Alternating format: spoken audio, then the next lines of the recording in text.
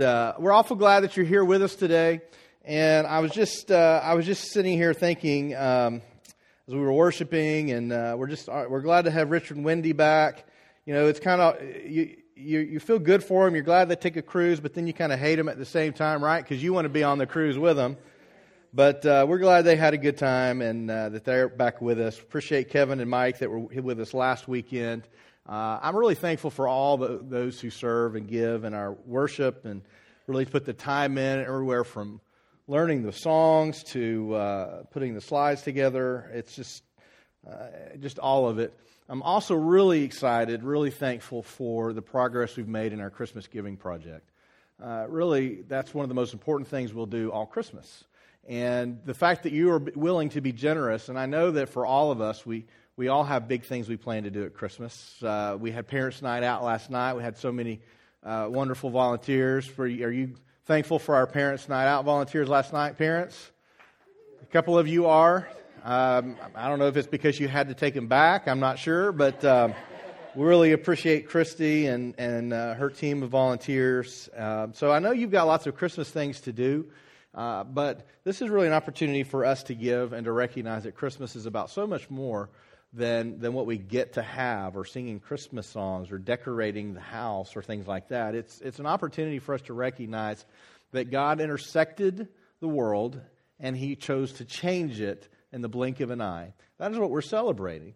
And when we give, when we're generous, then we recognize not only is God changing the world, God is changing us. Because that's not a natural thing to do. It is not natural to give out of your own things to someone else for their needs. That's just not natural. What's natural is, I'm going to take care of myself. I'm going to take care of what I want and what I need. I want to make sure I'm happy. And yet, time and time again, you all demonstrate a willingness to take of what you have, what God has given you. I'm getting a phone call. All right. I'll call him back. I should have answered it.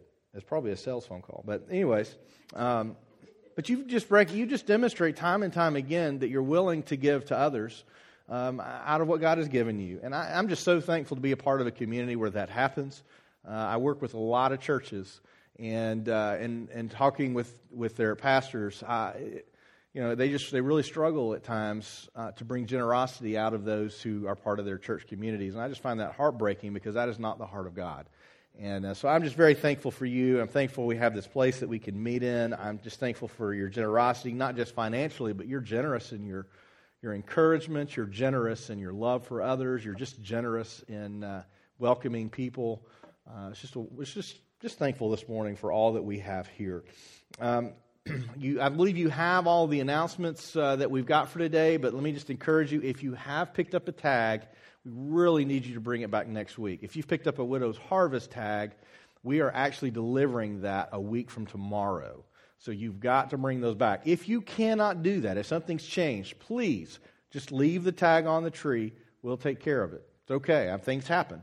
But that way we'll know what we need to take care of this week. All right?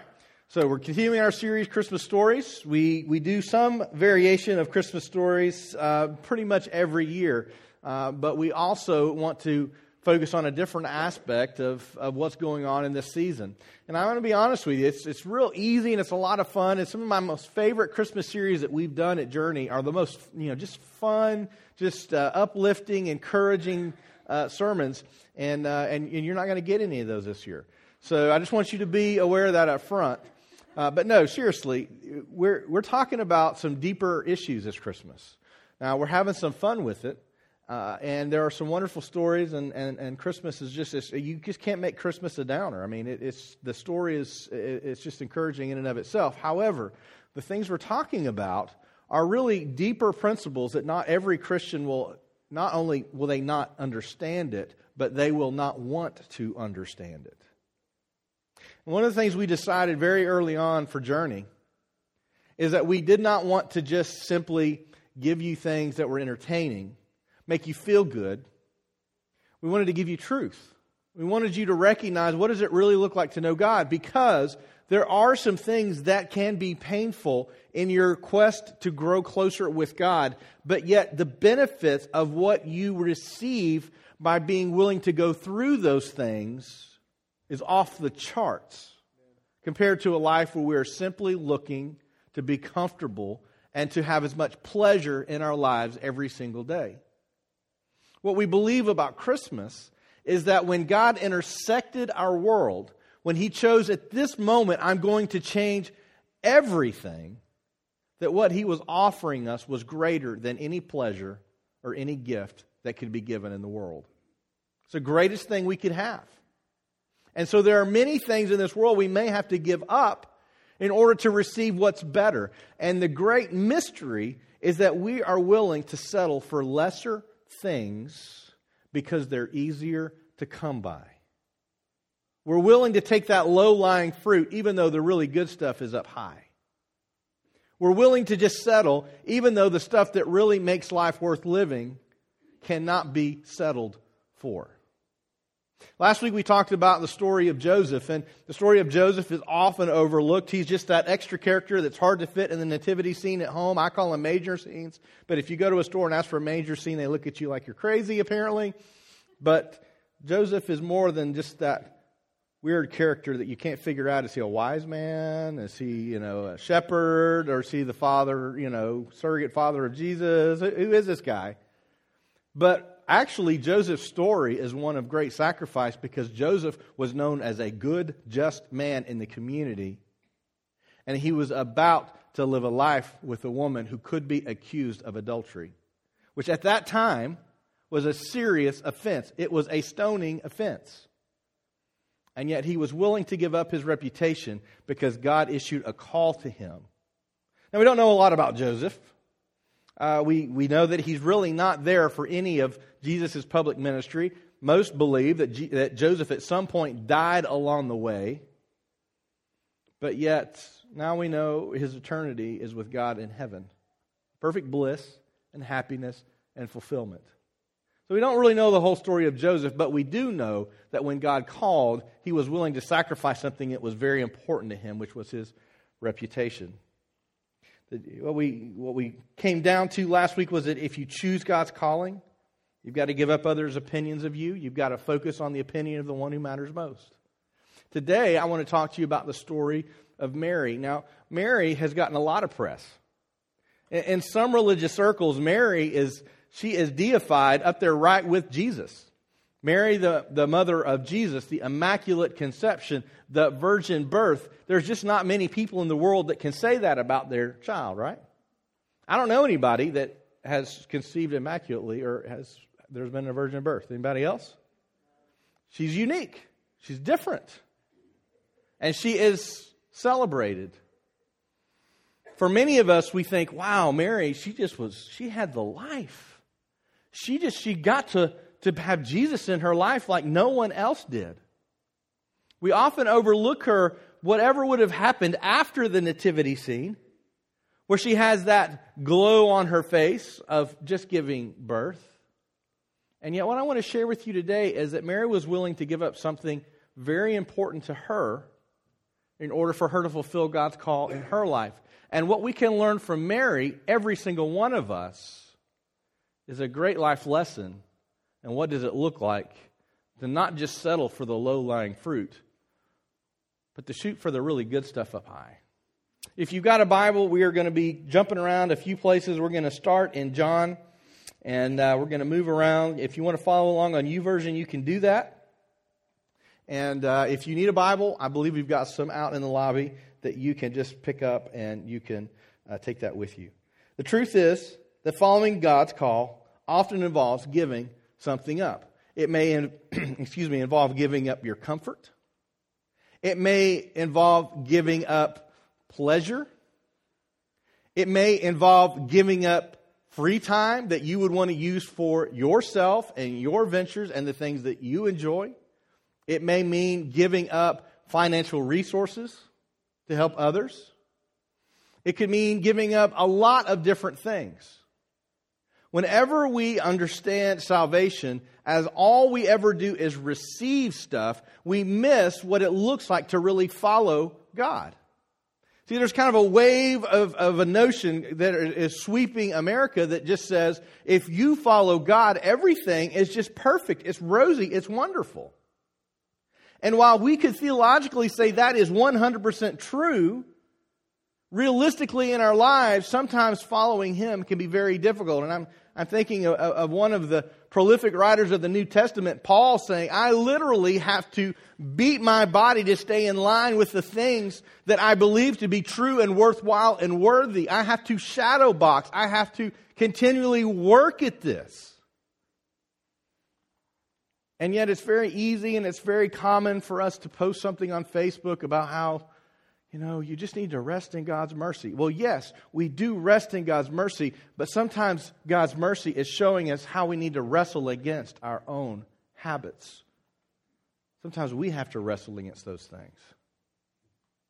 Now, if you live a life that your goal is to never give up anything, here's what we know. You will live a very self-centered, a very small life. It will most likely lead to depression, individualization, and for many people, they will decide to end their life because they can't see outside of themselves, and they've determined that there's not enough within them to sustain a fulfilled life. That's absolutely true. It's impossible for us to do that. We cannot live a fulfilled life only with the things that are within us. And that's one of the reasons that so many are struggling with purpose. So many are struggling with hope. So many are struggling with what they perceive to be a good life and they're not living it. And yet those who have so little can be so fulfilled and happy in the lives that they're leading. And we step outside of that. Now, we do distort this picture. There are different religious circles that also say the more you give up, the better of a person you are. And so you need to give up everything. You need to be in constant suffering and pain. You need to constantly be denying yourself everything. And so far as to say some have completely given up anything that could be pleasurable in life. They have given up, foods. They have given up things that they drink. They have given up a life with a life partner that they can marry and have a family with. And they have distorted the idea that sometimes we need to sacrifice in order to gain something better, to where it's just about the sacrifice. I don't want us to do that through this series. What I want us to look at is, what are they willing to give up for something better, just for the sake of suffering? God's not about His people just suffering.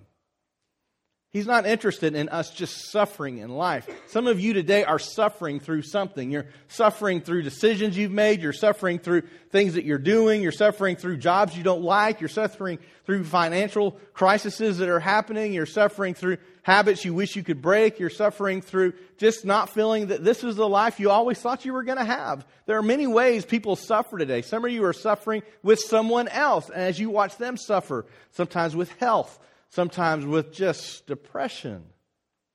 You watch them suffering. You're suffering with them because you care about them.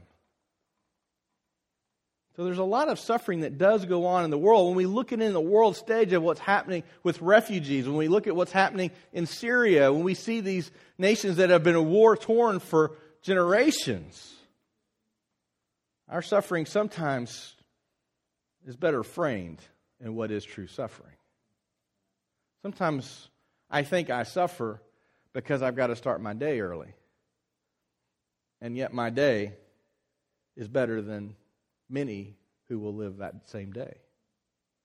We frame our suffering in understanding that God doesn't just want you to hurt. God doesn't just want you to be miserable. There are those that believe that. But instead, God is calling you to transcend what this world finds natural so that you will embrace what is supernatural.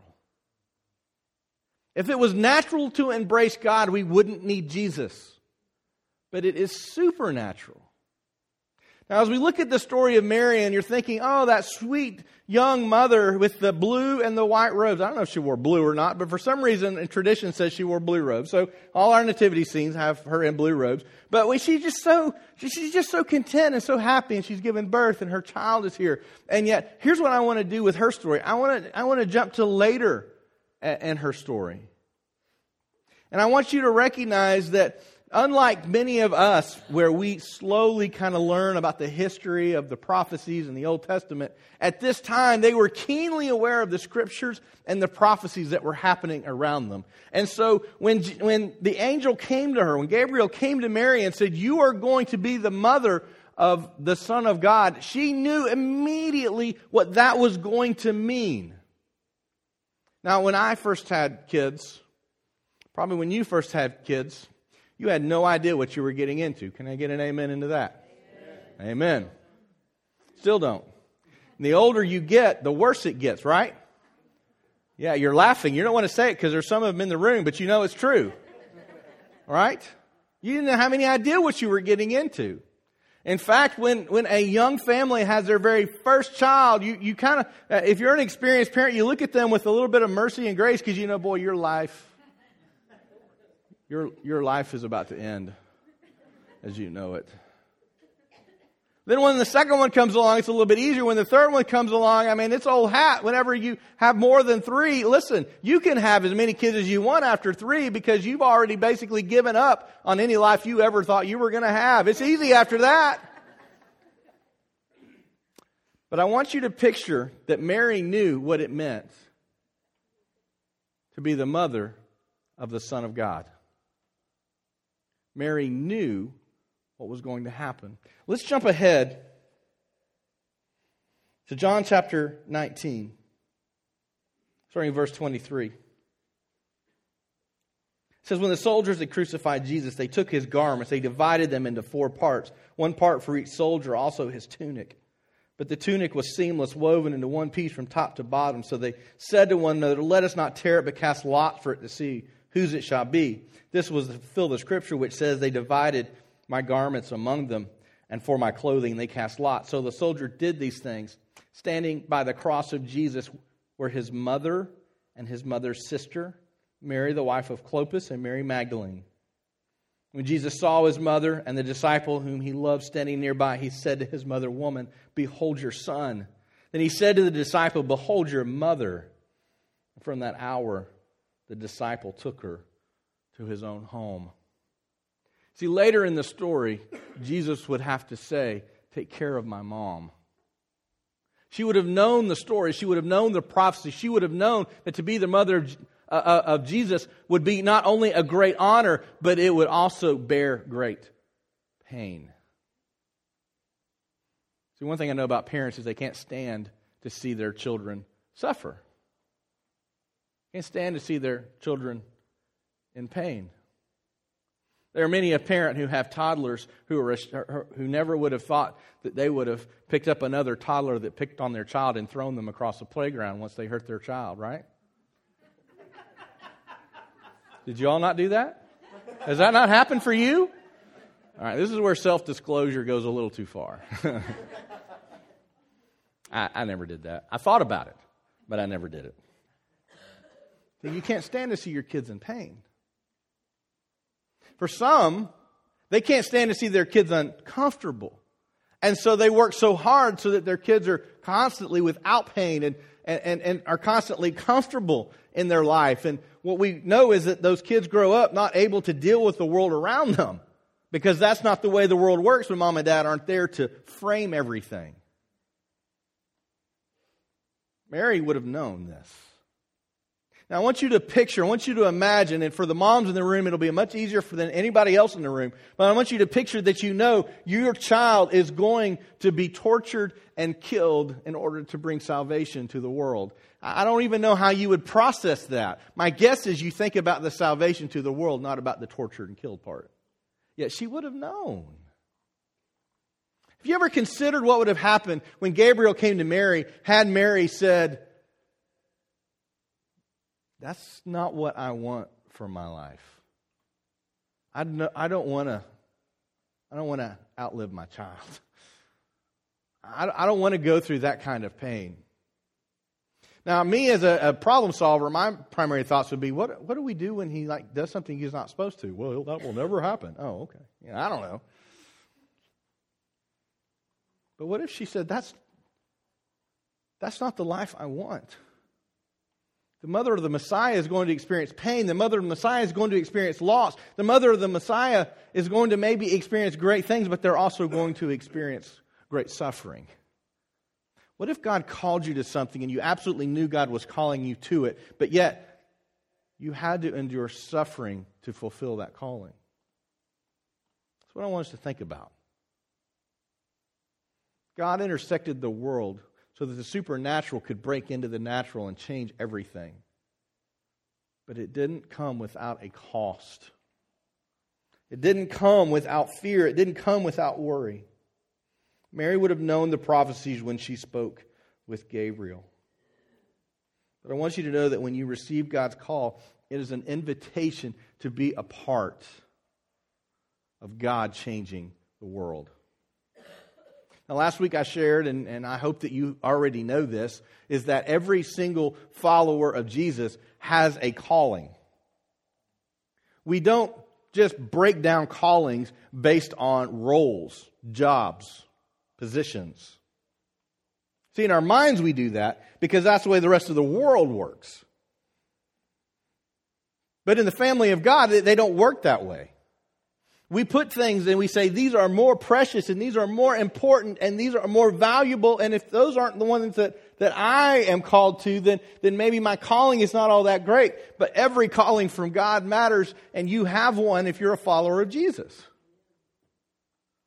We all have different roles, yet we're all a part of the same body. We all have different parts to play, but we're all part of the same whole with the same goals, with the same plan, and the same God working them through us. We all have a calling. You have a calling, even if your calling wasn't like Mary's. There was only one woman in all of time that would receive this call. And you weren't it. But your calling is vitally important. And it is an invitation by God to be a part of Him changing the world. You know, we've talked a few weeks ago about the parable of the sower. This is one of the hard things for us when, if you grow up watching the Disney Channel anymore, you grow up with a very warped sense of what it looks like to be an adult. Amen? Because everybody wants to be the star. If you notice the commonality in all of the shows in the Disney Channel, it's so wrapped up in music now that almost every show has the star. And then the supporting cast. We all want to be the star. We all want to be the one that's in lights. We all want to be the one with the microphone. We all want to be the one that our face is on the album cover. But who wants to be the quirky friend on the side that provides comedy relief? Who wants to be that guy or girl?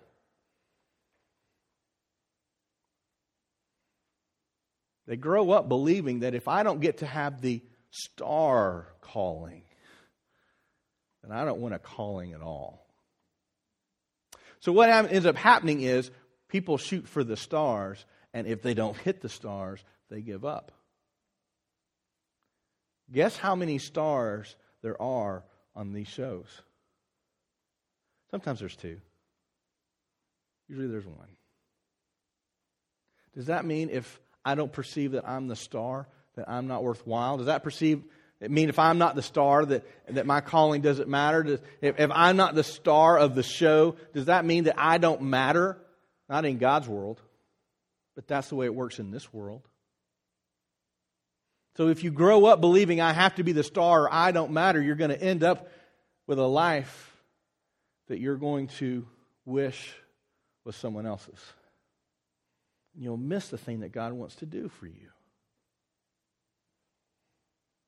Not always in huge ways that we're called. The parable of the sower said, even when the seed falls in the good soil and it grows, it did not grow and bear the same amount of fruit.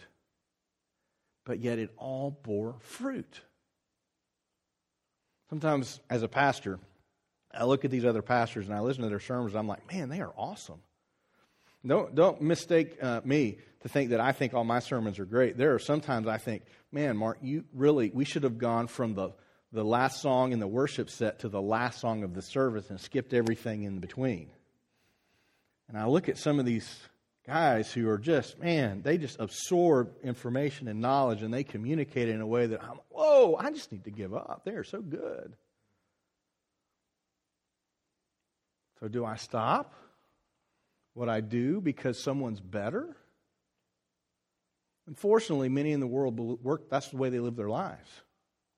If I love football and I don't make it to the NFL, I'll just never play football again. And yet some of the very best times we've had are family football games at our house. No NFL scouts were there, but we had a good time.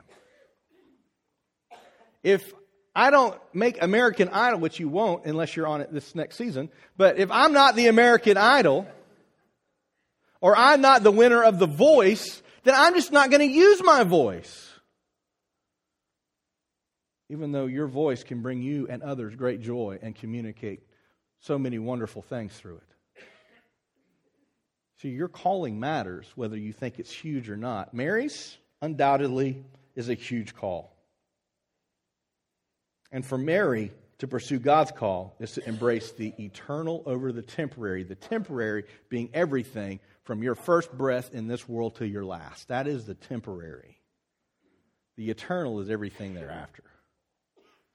Mary could have said, I know what I want for my family. I'm going to marry a nice guy. We're going to have kids. And then I can't wait to be a grandmother. And I'm going to have them over to the house and then great-grandkids, which not many had great-grandkids at this point in time. I'm going to experience all this. This is not what I want because I know I'll have to watch my son die. I don't want that. She could have said that, but she chose to embrace the eternal over the temporary. And here's why. Luke chapter 1, verse 26. In the 6th month, the angel Gabriel was sent from God to a city of Galilee named Nazareth to a virgin. And it's important to know, we talked about this last week, to a virgin betrothed to a man whose name was Joseph of the house of David. And the virgin's name was Mary. And he came to her and he said, Greetings, O favored one. That's a nice greeting, right? I'd like for y'all to come in on Sunday morning and just say that to me. Greetings, O favored one. I would feel good. I'd feel weird, yeah. Greetings, O favored one. The Lord is with you. But she was greatly troubled at the saying. Why? Why would you be troubled with that? She was greatly troubled at the saying, and tried to discern what sort of greeting this might be. And the angel said to her, Do not be afraid, Mary, for you have found favor with God. And behold, you will conceive in your womb and bear a son, and you shall call his name Jesus. He will be great and will be called the Son of the Most High, and the Lord God will give to him the throne of his father David. And he will reign over the house of Jacob forever, and of his kingdom there will be no end. And Mary said to the angel, How will this be, since I am a virgin? And the angel answered her, The Holy Spirit will come upon you. The power of the Most High God will overshadow you. Therefore, the child to be born will be called Holy, the Son of God. And behold, your relative Elizabeth, in her old age, has also conceived a son, and this is the 6th month with her who was called barren. For nothing will be impossible with God. Verse 38, Mary said, Behold, I am the servant of the Lord. Let it be to me according to your word. And the angel departed from her. Let it be done to me, is her response. She was greatly troubled. Why are you here? What's happening? You're favored. Okay, I don't know what that means. I've seen the prophets who were favored, and I know what happened to them. That wasn't good. I don't know I want to be favored. What's happening? And in that call, let it be done to me. See, you will find great joy in a world where you can hear the call of God and answer simply with an obedient, let it be done to me. You will find great satisfaction in a world where few people find satisfaction by being able to hear God speak and simply be willing to say, let it be done to me.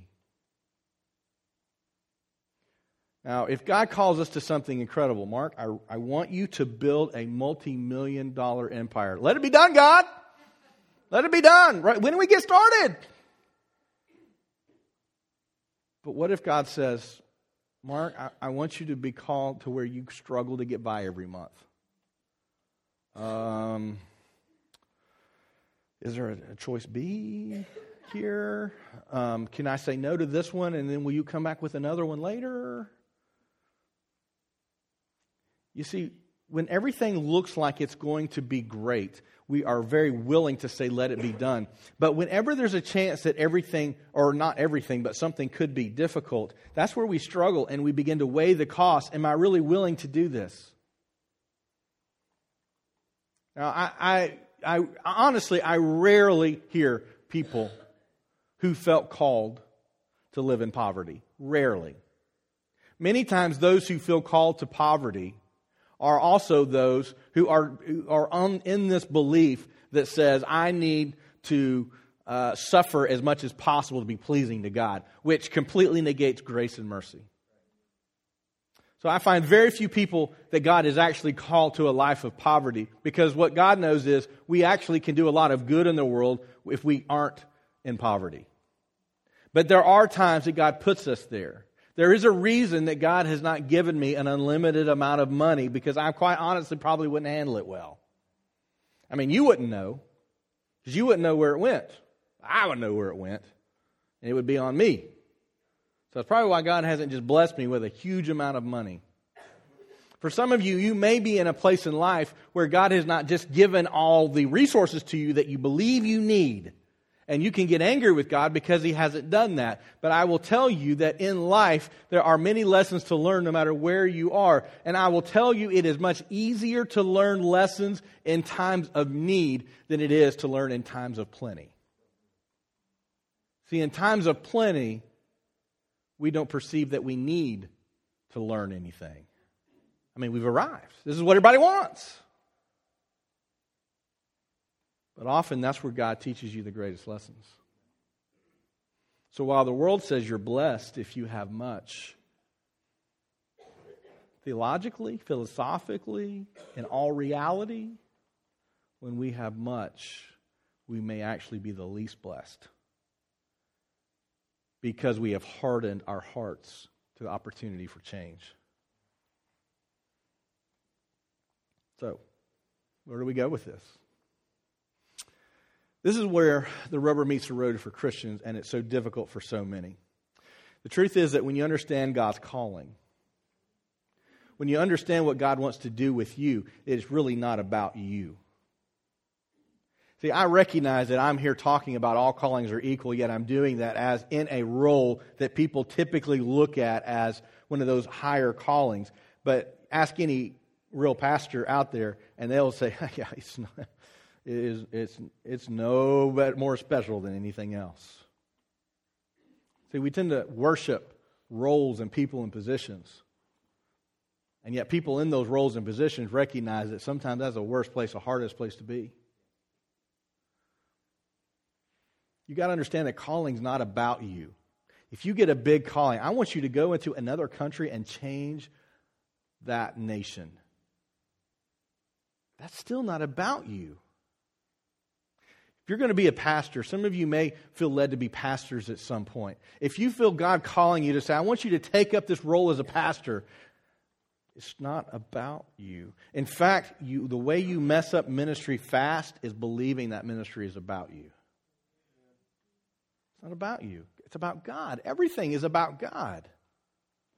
When you understand it's not about you,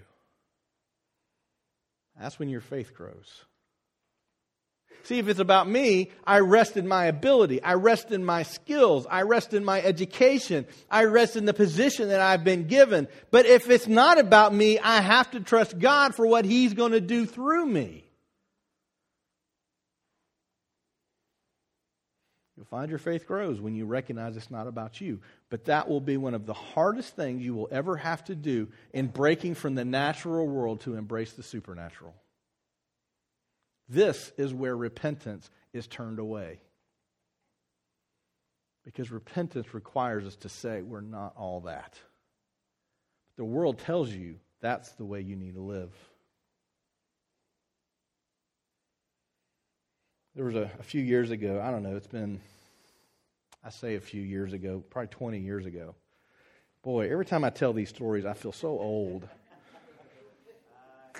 Very early in my ministry, which was about 20 years ago, golly, there was a man who wrote a book called Discovering Your Strengths. He was a Christian. Wrote it to Christians. He would write a follow-up book roughly titled Play to Your Strengths. And the idea was that God has given you a sweet spot of strength, and we believe that to be true. The spiritual gifts are all about you finding what is that supernatural gift God has given you to perform within this world. It's something beyond what you can ever do on your own or anyone else could. Spiritual gifts are huge. You are empowered. You have a strength there. It's a strength that comes from God Himself, and so you do have strengths. But this discovering your strengths and this playing to your strengths was all about finding the things you're good at and only doing those things, which on one scale sounds wonderful, doesn't it? Isn't that what everybody wants at their job? Just let me do what I'm really good at and don't ask me to do the things I'm not good at. But anybody love that kind of job? I'd love it.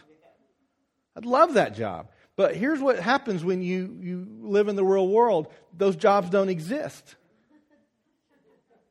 And so what those books did is they created great discontent among people who had to do things they didn't enjoy. And they said, I shouldn't have to do this.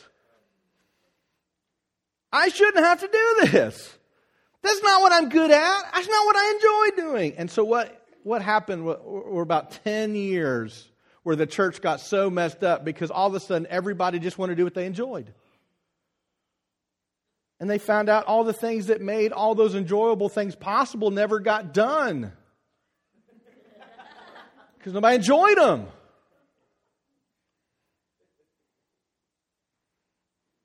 And what he meant for good, saying, find the thing that God is doing in you and focus on that, use it to its greatest amount, was secularized, and it became, do what you enjoy. As a parent, how much of what you do can pass the filter of you enjoy it? A lot. There's a lot. There's a lot that you enjoy. I even enjoyed changing diapers. When we brought Jake home, when he was a cute little baby, I should have brought a picture. He would have enjoyed that. Whenever we brought Deidre and him home, Deidre had a C-section because as he is a huge kid, he was a huge baby, and so she had a C-section. So we got home. Every single time he cried in the middle of the night, I was there. Deidre didn't change a single diaper at night. I mean, I was like super dad. It was awesome. Loved it. I mean, by the time Jonathan came around, what? Oh, they'll be fine. That's the way I was in the, I can't smell it yet. They'll be fine. That's kind of how I became. There are things you don't enjoy. When you go to work, if you go to your boss, and they actually was a follow-up book written by another author that encouraged this, go to your boss and negotiate so that you only have to do the things you enjoy and are good at. That is a quick prescription for the unemployment line. And yet some of us do this in our faith with God. God, if it's good, if it's fun, if I enjoy it, if I'm good at it, if it feels good, I'm in. And if God said, yeah, this is good, but it's not going to feel good, are you still in? See, this is why so many Christians are discouraged and have given up on God being active in this life, because they think that somehow God is only going to have them do the things that are fun and good and easy, and that is just not the way God works. And this is that hard message for us to embrace. I wish I could only do the things I'm competent in. I do a lot of things I'm not really competent in. I do a lot of those. I wish I could only do the things that bring me most pleasure, but if we did that, none of the bills would get paid. None of the work would get done around the house. Nothing would get done around here. As we're watching the news, radical Islamists get this. They just get it for the wrong God. They'll give up everything for their faith. I mean, to strap a bomb to your chest, they're committed. They're committed that something eternal is better than something temporary. The problem is they have embraced it about false teachings, about a false God that cannot follow through with the promises that they are trying to live up to. But they get that. There's a reason it's growing. There's a reason that it's spreading. You see, the reason it's spreading is not because people want to die. The reason it's spreading is because people want to live passionate lives again. And when all we want to do is enjoy and be pleasured in life, that is not a passionate life. And so when they see it, even if it means doing horrendous acts of evil, they're willing to do it. When you understand it's not about you, your faith in God grows. And at the end of the day, all of this is still about God. We are simply blessed by Him, to be loved by Him, and to know what true love is. We are given that by God. It is a blessing that we have. Mary understood that a calling by God is greater than the plan she had for her life. Later in this story, after Mary visits with Elizabeth will be the mother of John the Baptist, who will pave the way for Jesus' public ministry. He's the one that we talked about, I think last week or the week before, that he said, now that Jesus' ministry is growing, it's time for me to decrease so that He can increase. This was Elizabeth's son that Mary went to see, and that was also part of the proclamation of Gabriel to Mary. After Mary went to go visit Elizabeth, it is said that John leapt for joy in her womb, and Mary was so moved, she wrote what would be called the Magnificat. This is what she says. And Mary said, my soul magnifies the Lord, and my spirit rejoices in God my Savior, for He has looked on the humble estate of this servant. For behold, from now on all generations will call me blessed. For He who is mighty has done great things for me, and holy is His name. And His mercy is for those who fear Him from generation to generation. He has shown strength with His arm. He has scattered the proud in the thoughts of their hearts. He has brought down the mighty from their thrones and exalted those of humble estate. He has filled the hungry with good things, and the rich He has sent away empty. He has helped His servant Israel in remembrance of His mercy, as He spoke to our fathers, to Abraham and to his offspring forever. She felt an overwhelming sense of being blessed, even knowing there was going to be pain in this calling. So here's what I want to leave you with today. How do you determine your calling? How do we do that? Now, I will tell you that there's not a formula that you can follow. I'm going to give you one, but it doesn't work. So there you go. All right?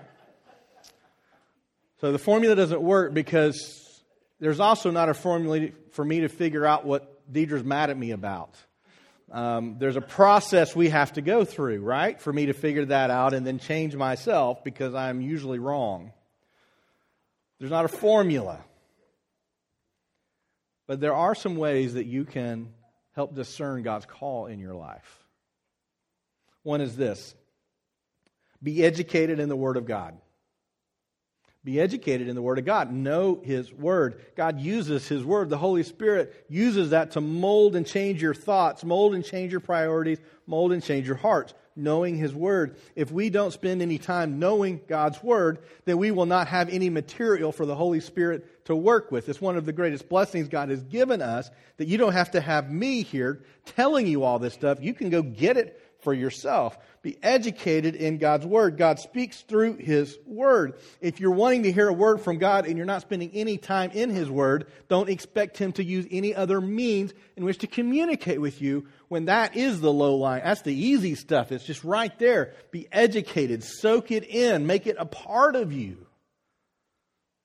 Many times you will perceive God's call based on what He has already written. Now understand there are different levels of calling. You and I all share some of the exact same calling. There's no difference in us. We are all called to love. We are all called to share the good news. We are all called to live lives pursuing holiness. We all share certain elements of calling, but there are some more specific elements of calling just for you. Those are the things that become a little more difficult. But those things that we all are called to, God readily and easily puts those in His Word. So how do we move toward that specific calling? I would say the second thing is this: be open to the leading of God. Sounds so simple, right? I have found before you hear the great big calling that He has for your life, He's waiting to see if you'll follow His lead in all the other things of your life. Have you established a pattern of following God's lead? If not, that's where you start. You don't go for, okay, what's my purpose in this world? What's the big thing you want me to do in this world? You don't start there. You just start with obedience in the things He has already said. Establish a pattern of following His lead. As you continue to follow, He will lead you in deeper ways. Third one is this. This is hard. This is the stuff that is not fun to talk about, but practice self-discipline. Recognize the empty things that bring pleasure. Not pleaser, pleasure. Pleasure versus the worthwhile things that do bring pleasure. Now, if I had my way, I would spend my life watching movies. If I had my way, I would spend my life just going out to eat and traveling. If I had my way, I would go out and buy the latest, greatest everything. If I had my way, I would sleep late every morning and I'd go to bed whenever I wanted to. Yeah. If I had my way, I wouldn't have to work. I would just go have fun. If I had my way, I would have a vacation home at every major theme park, at beaches and mountains, and I would be going all around the world. If I had my way, those would be great things, right? But I practice self-discipline because there are greater things than those. And sometimes self-discipline is something we don't want to practice because self-discipline means I have to limit myself. You live in a world that says to limit yourself is un-American. I will also tell you to know God is un-American. Now, for some of you, that's in your crawl now. When we equate American with knowing God, then we have taken God and we have brought Him down to a very weird, worldly government. Instead, God is so much greater. To be American means that we have to pursue happiness, not pursue the things of God. To be American means that we need to look after ourselves, not look after others. See, God is so much greater. I'm not saying American's bad. I'm glad I live here. I do believe this is still the greatest nation on the planet. But it is not equal to God. I don't care if we put in God we trust on our money or not. Self-discipline says there is something that I must give up in order for me to have something better. I would much rather just be able to express my opinions about how we need to help people than actually have to spend time and resources helping people. In our social media generation, our opinions have somehow equaled action. Nowhere in the history of the world do opinions and actions equal out, except on social media. Opinions are worthless. Who cares? Everybody's got an opinion. I've got an opinion. I would love to give my opinions. But where are we active? What are we doing?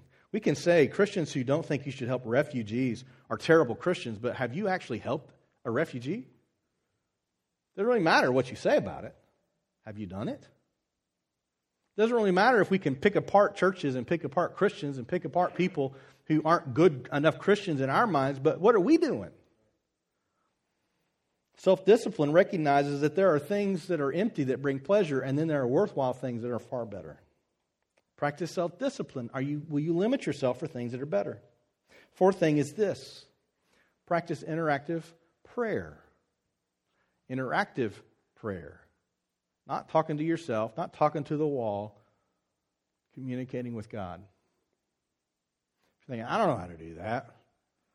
Well, sometimes you start with talking to yourself and talking to the wall. if you're open to God's leading, He will begin to speak to you. It's a process. You grow in this. Fifth thing, how do you determine your calling? Surround yourself with others that are also seeking God's call. Do you know it's amazing? One of the primary ways God uses to communicate calling are through the people that surround you. So if you're surrounded constantly by people not seeking God's call, you may never hear it. But often people will see it in you and will tell you. Surround yourself with others that are seeking God's call and listen to them. And the sixth thing I'd share with you, this is all on YouVersion, by the way, if you want to take it with you.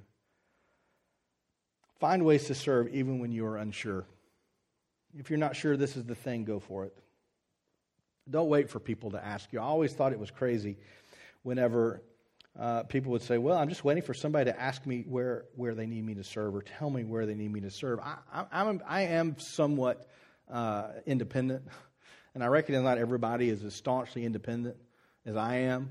But I never understood, why would I give the control of my spiritual growth into the hands of somebody else when God's allowed me to have it in my own hands with Him? I've never understood that.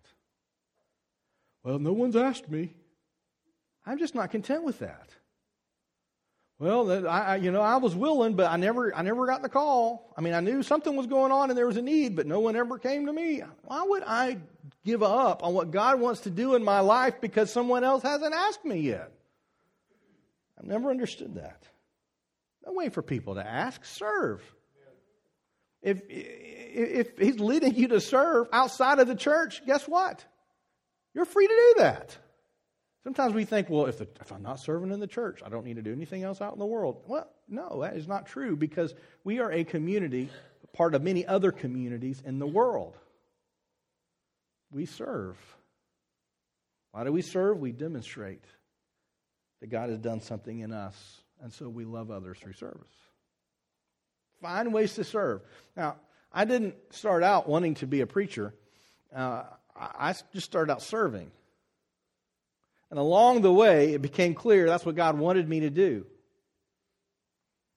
And so I did. But I didn't start out that way. I didn't want to start out that way. Some of you know my story. I was not interested in being a pastor. Some of you, God is going to call you to something you have no interest in. But by just serving, you will begin to hear and see what God wants to tell you, what God wants to show you. Here's what I want to leave you with. The pursuit of comfort is going to keep you from passionately experiencing God's plan. It's going to happen. The pursuit of comfort. The great things in life don't come when you're comfortable. The great things in life come when you're willing to work for something. If you're just waiting for it to come to you, you're not going to experience it. You want to passionately experience God's plan? Give up the idea that it has to feel good. I also want you to leave you with the fact that a calling with consequences. Mary had a calling with consequences. A calling with consequences are more rewarding than a pursuit of happiness without any substance. Even with the consequences, you will find yourself more fulfilled. You will find more joy. You will find that life makes more sense and you have more hope and more purpose when there is substance than simply chasing the things, hoping that will make you happy. Mary was blessed because God was at work in her and around her, not because she lived a life without pain. See, her eyes were fixed on God and what He was doing. My question I want to leave with you is this. Will you follow God's call for your life? I don't know what that call is, but I'll help you find it. A whole room full of people here that will help you find it. Will you follow that call? I know for a lot of us, if God were to just stand in front of us and were just to give us a quick bullet point about what we're supposed to do, we would be so great with that. But that's not the way God works. But as He leads, will you follow His call? Would you pray with me? Father, God, I thank You that You use imperfect people, and I thank You that You bless us with being a part of Your plans and Your work in this world. I pray for those in this room. They've been pursuing Your call, and it has been tough. It has been difficult. They've given up comfort and pleasure. They've given up resources because they believed in the call that You have given them. Father, I pray that in those times that you won't make it easier, but you will open their eyes to the blessing that your calling is giving. Pray for those in the room that they're just going from one thing to the next. They're just looking for the next thing, but they just are not certain of what that calling is. I pray that you would give them wisdom. Help them to see through your word. Help them to see through others. Help them follow your leading. God, I thank you that you broke into this world using people that were willing to sacrifice great things in their own lives so that we can have a relationship with you. And when this whole life is over, we can spend an eternity with you in heaven. Father, help us in all that we do to follow your call in this world and in this time.